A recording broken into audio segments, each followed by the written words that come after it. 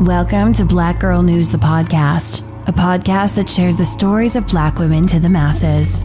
And now your host, Leah Gordon. Every time I turn on the news, read the paper, there's a child missing. Not only child, there's men and women missing also.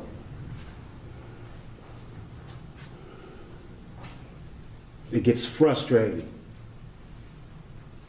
And nothing's being done about it. I know the officers you're doing, you can only do so much. The administration at City Hall needs to address these issues.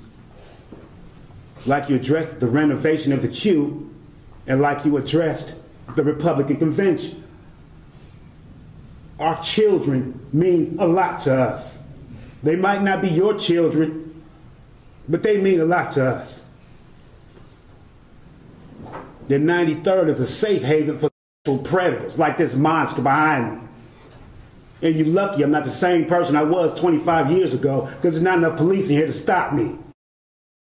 It's been a long road to justice for the family of 14-year-old Aliana DeFries. 5 years ago, Christopher Whittaker beat and stabbed Aliana to death, according to court records. Christopher faced the death penalty after he was charged with her murder. However, in October 2021, he asked the courts to overturn his sentence. This month, after awaiting, the Ohio Supreme Court finally affirmed his conviction. Do we take into account how many times he changed his story and tried to evade responsibility until he was caught with DNA and finally had to change his approach?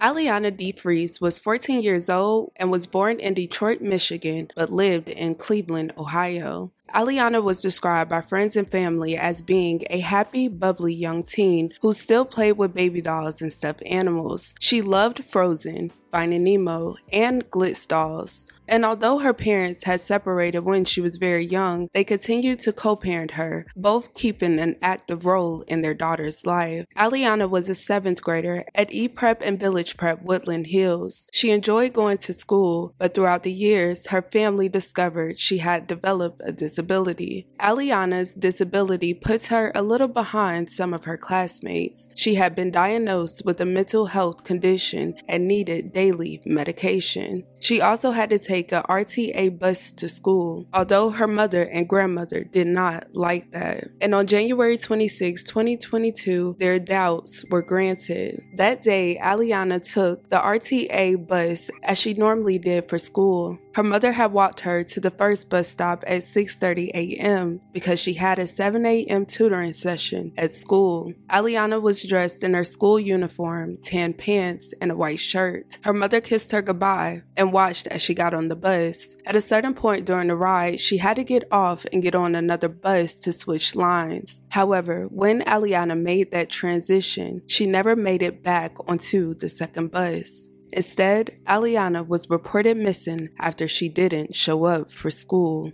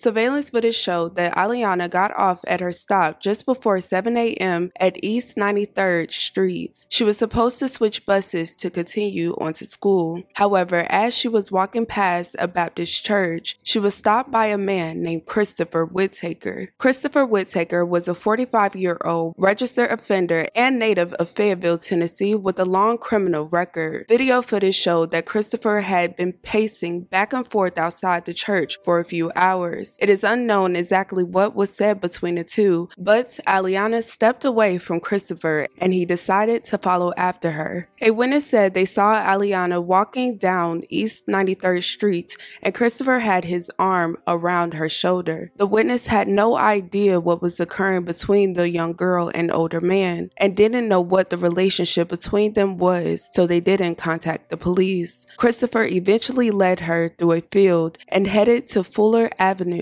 He took her to an abandoned house and tortured her. According to reports, he allegedly used a selection of tools, which includes hammers, box cutters, screwdrivers, and drills. She later died from a number of severe wounds and blunt force injuries. When Christopher was done, he left the abandoned house and calmly walked over to the Baptist church, and he helped them unload food pantry items from the truck. Aliana was supposed to be home by 4 o'clock, and when she didn't show up, her mother called ePrep and asked about her daughter. It was then that she discovered that her daughter never arrived that morning. After talking with the school, her mother instantly contacted the police. The missing persons report prompted a citywide search for Aliana. Patrol officers, detectives, and a lieutenant were assigned to the case. They started tracking down leads, hoping desperately to find her. During the investigation, Cleveland police officers were told to check a vacant house in the area, and when they got to the abandoned house, they saw the back door had been opened. Moments later, the officers found Aliana lying crippled in a corner of the room, only wearing socks, and luckily, forensics experts found DNA on her remains. Within the first 48 hours, Christopher Whittaker was arrested by police and U.S. Marshals. Your Honor, I do have Mr. Whittaker here. We would like to waive the 24 hours notice, reading of the indictment, which he did receive, and enter a not guilty plea. Please do find Mr. Whittaker to be innocent, assign the appropriate lawyers, and set the recommended bond, please. Thank you. The defendant is remanded. There is no bond. It's without bond. And the case is assigned to Judge Carolyn B. Friedland. The first pretrial is set for February 22nd, 2017 at 9 o'clock a.m. And the court is appointing Mr. Thomas Shaughnessy and Mr. Fernando Mack to represent the defendant, Mr. Whittaker. As he was interrogated, at first he refused to admit any involvement. He then changed his story a few times within the process. In the end, he claimed that he blacked out, was on substances, and that he didn't remember doing most of the crime. Are you familiar with the girl that went missing? I do not know anything. You don't know her? Your DNA inside the house in the upstairs, would that surprise you? Probably through the kitchen, maybe. What did you do is what I'm asking, Chris. I turned around and it's like I punched her, but then it's like after that, it's like a blur. It's like I almost blacked out or something. I was so high and I was so out of my mind, and it was like I was out of character. And I got what I got coming, and I deserve it. I don't remember what I did. I just remember when I came through that it had happened, and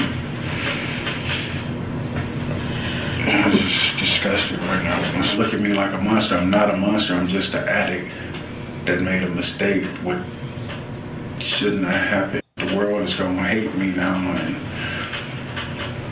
she never had a chance to grow up, never had a chance to experience anything, and I took that away from her, and there's nothing I can do to bring her back. Aliana's murder trial began February 1st, 2018.